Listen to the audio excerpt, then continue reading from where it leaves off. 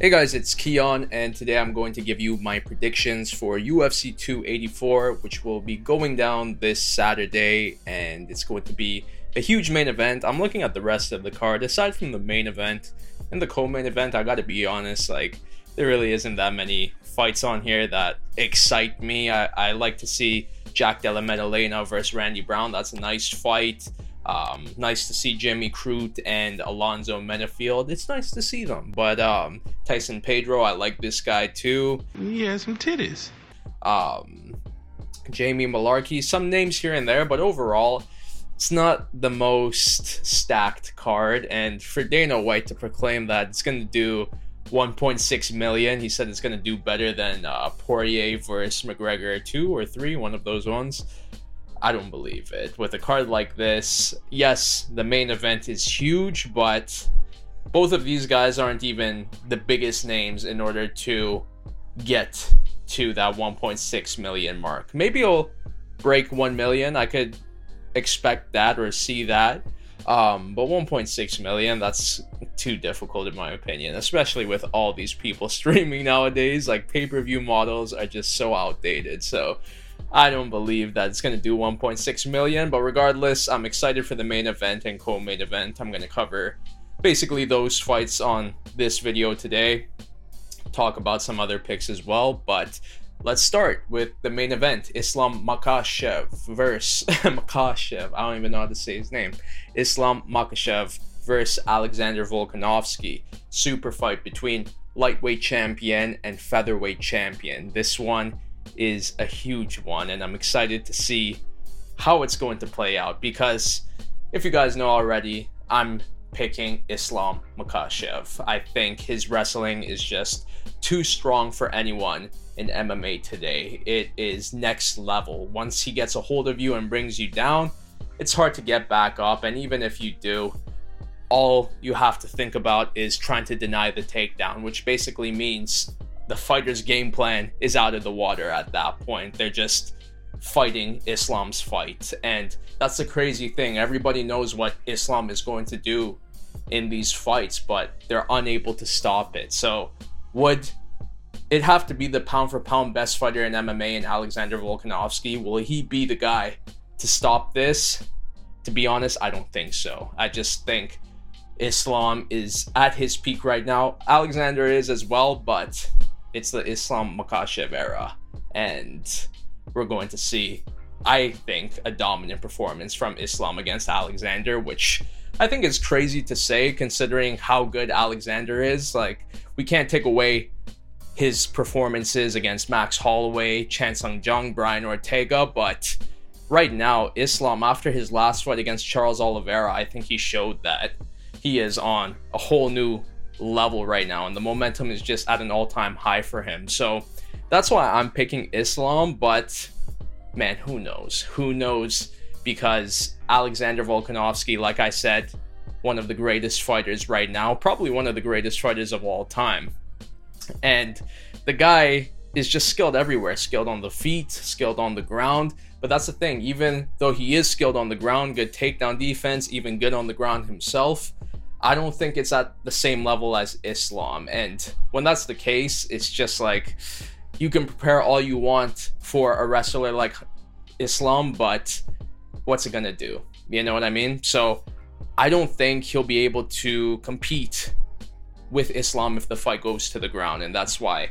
I am picking Islam. But once again, if Alexander is able to keep the action on the feet or get taken down and pop back right up, that's when Islam is in trouble. And I know Islam has been saying, I want to keep the fight on the feet to show my striking, showcase how good I can do if I strike with Alexander Volkanovski. And if he does that, that's a very bad idea, because Alexander's striking, in my opinion, and I think the opinions of many others, is much better than Islam's. Islam is good on the feet. He showed that in the Charles Oliveira fight, but I think Alexander is better in that field. So Islam's best chance to win is to bring this fight down, get the submission or get the ground and pound finish. But Alexander, who knows, man? I think that's the entire narrative of this fight.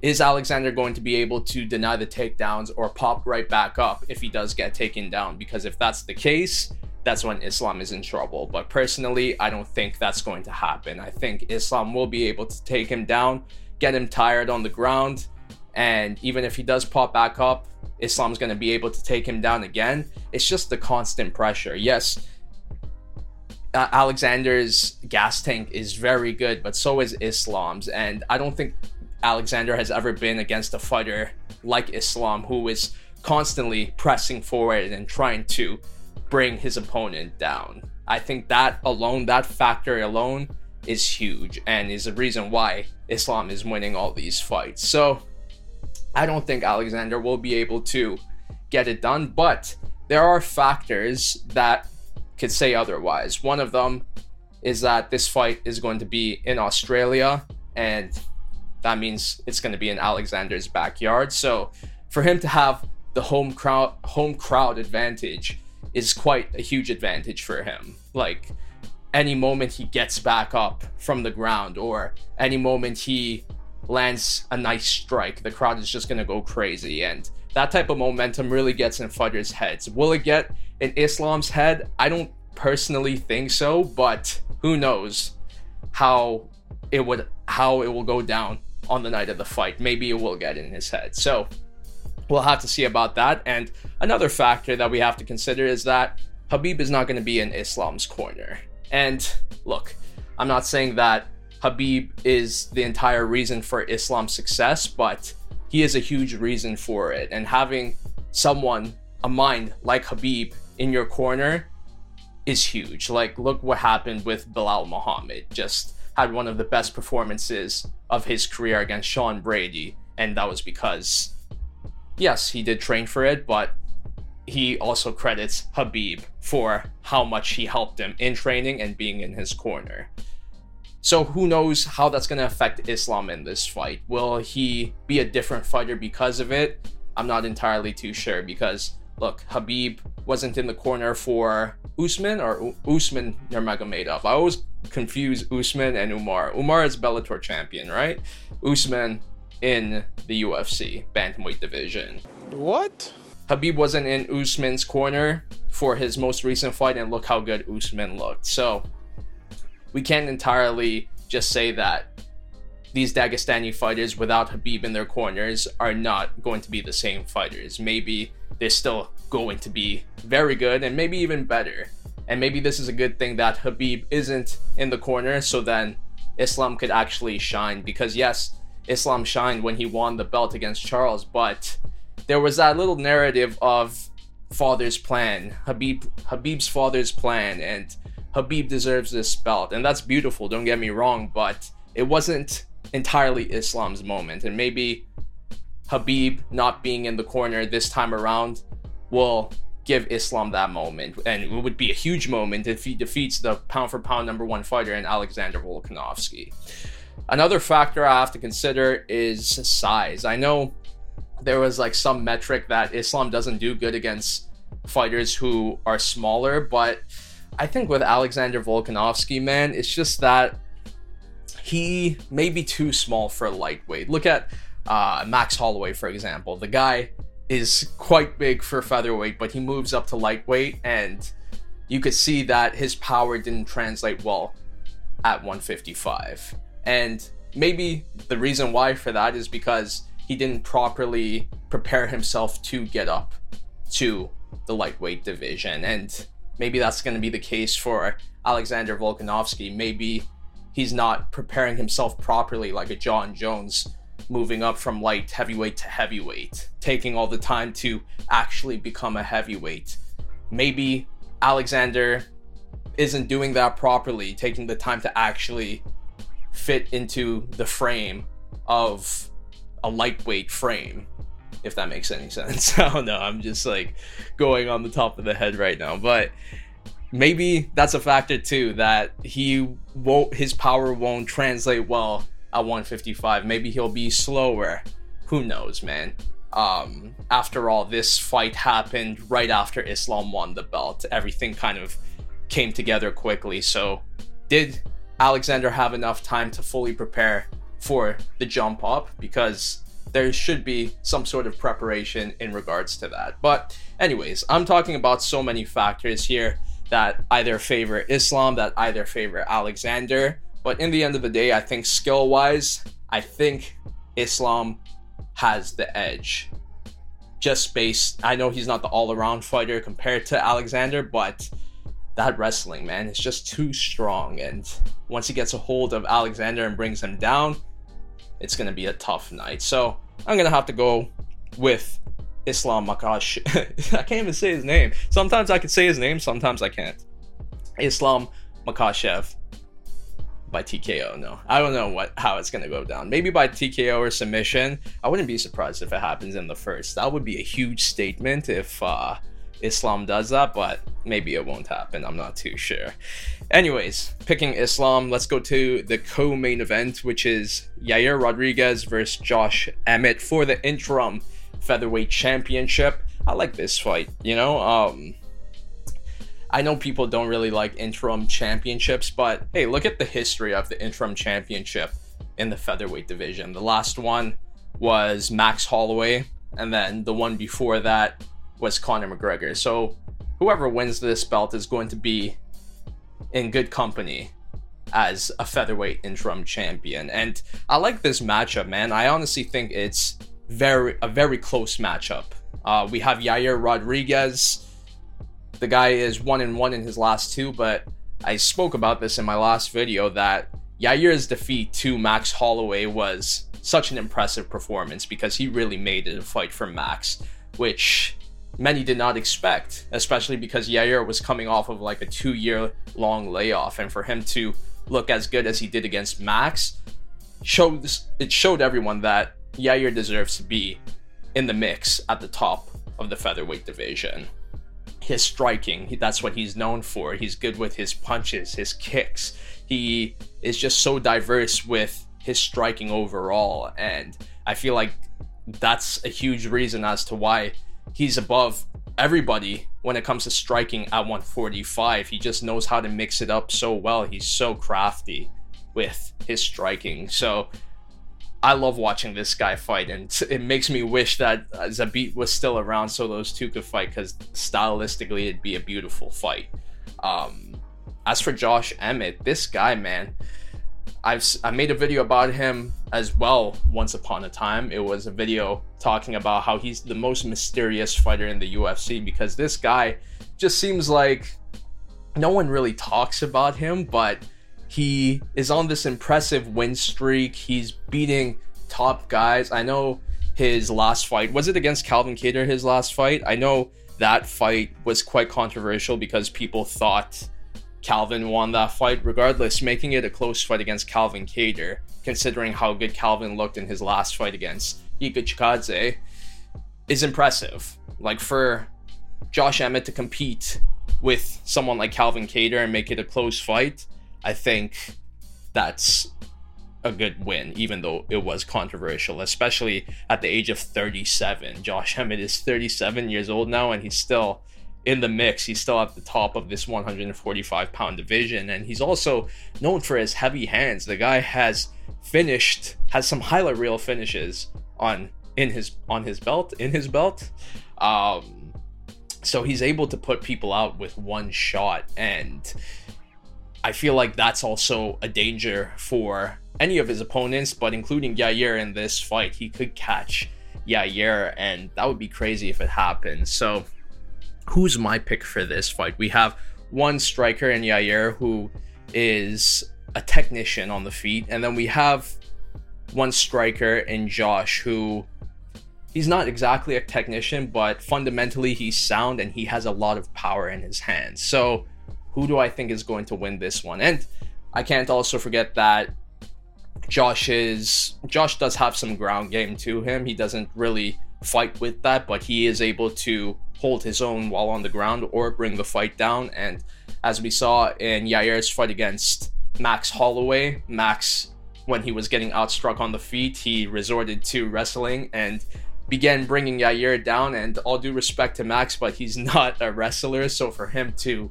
out wrestle Yair in their fight shows that Yair's ground game is not the strongest. His takedown defense is not the strongest. So maybe that's gonna be a bad thing going into this fight against Josh Emmett. Who knows? But who's gonna be my pick?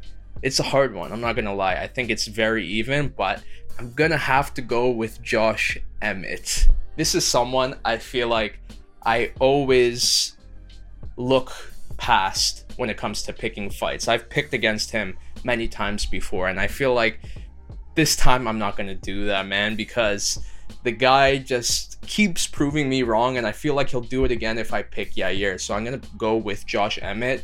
And man, I follow this guy on Instagram. He's been looking really good. Whenever I see a fighter looking good on social media, I know that shouldn't be a gauge in regards to picking a fight, but I've done it before and it's worked. Like, it's happened with Aljamain Sterling going into his second fight with Petr Yan. I was like, man, Aljo looks so friggin' good. Not only like training wise, but physique wise. You could tell like he's so serious about this, and it showed in his second fight with Petr Yan. So I get those same vibes from Josh Emmett right now. I feel like he really knows how important this fight is to become an interim champion. Yes, it's interim, but to win a belt and put your name in the history books is huge. And I feel like Josh recognizes that. And yes, of course, he always wants to win fights, but this is a huge fight, and he's doing everything possible in order to get the dub in this one. So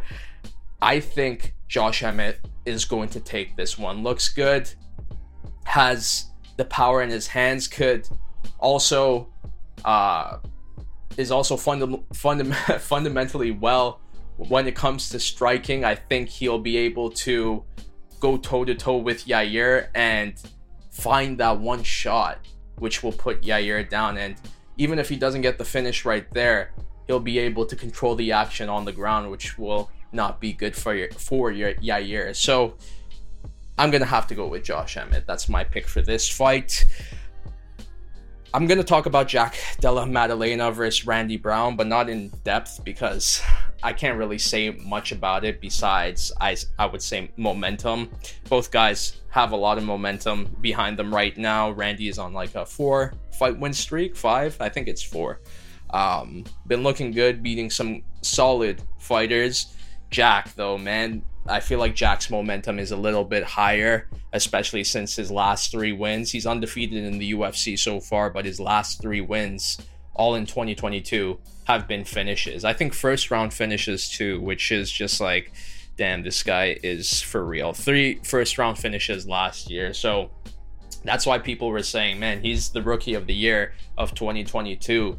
Got to keep an eye out on him. And I feel like that momentum is riding high for him going into this fight against Randy Brown.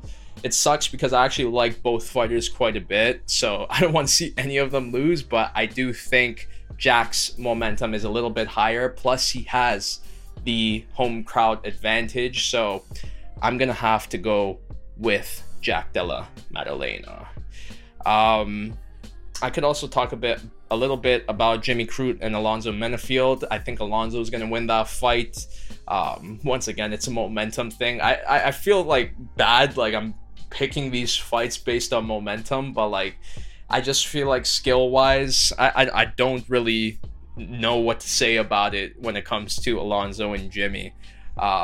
Jimmy, exciting prospect at one point, but just has been losing fights here and there. He's on a 2-fight losing streak right now, while Alonzo is on a 2-fight winning streak. So just that momentum alone is a reason why I'm favoring Alonzo Menifield. But once again, for Jimmy, this is the home crowd advantage for him. Maybe that will play a factor for him going into this fight, but maybe it won't.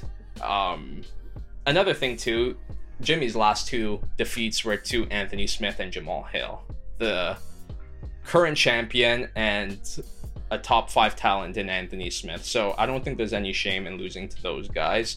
But I'm going to have to go with Alonzo Menifield, man. I think Alonzo is going to get this one done. But it's kind of close, man. I don't know. Tough to say. Really tough to say. I'm kind of even on this fight, I'm not gonna lie, but I'm gonna have to go with Alonzo Menifield on this one. otherwise from that, there's not really much to talk about. Like I said, I'm excited to see fighters like Tyson Pedro. Who else? Am I excited for Jamie Malarkey? I don't know, man. Yeah, sure. Coming off a fun fight in his last fight. But aside from that, it's not the most stacked card. So that's why I don't believe that it's going to be pull in 1.6 million buys, especially with how high the price is for these pay-per-view cards right now. And also streaming. People are streaming like crazy now. So I don't see 1.6 million pay-per-view buys, but I'm still excited for this card. I'm excited for the main event and co-main event, and honestly, I'm excited for cards that are underrated, like that don't have that much hype behind them aside from those two main fights. I like that because it gives me low expectations heading into them, and usually those are the fights and cards that perform the best. So hopefully that's the case for UFC 284. But let me know what you think. Who are your picks for this card? But that's a lot for now, so I'll see you in my next one. Bye-bye.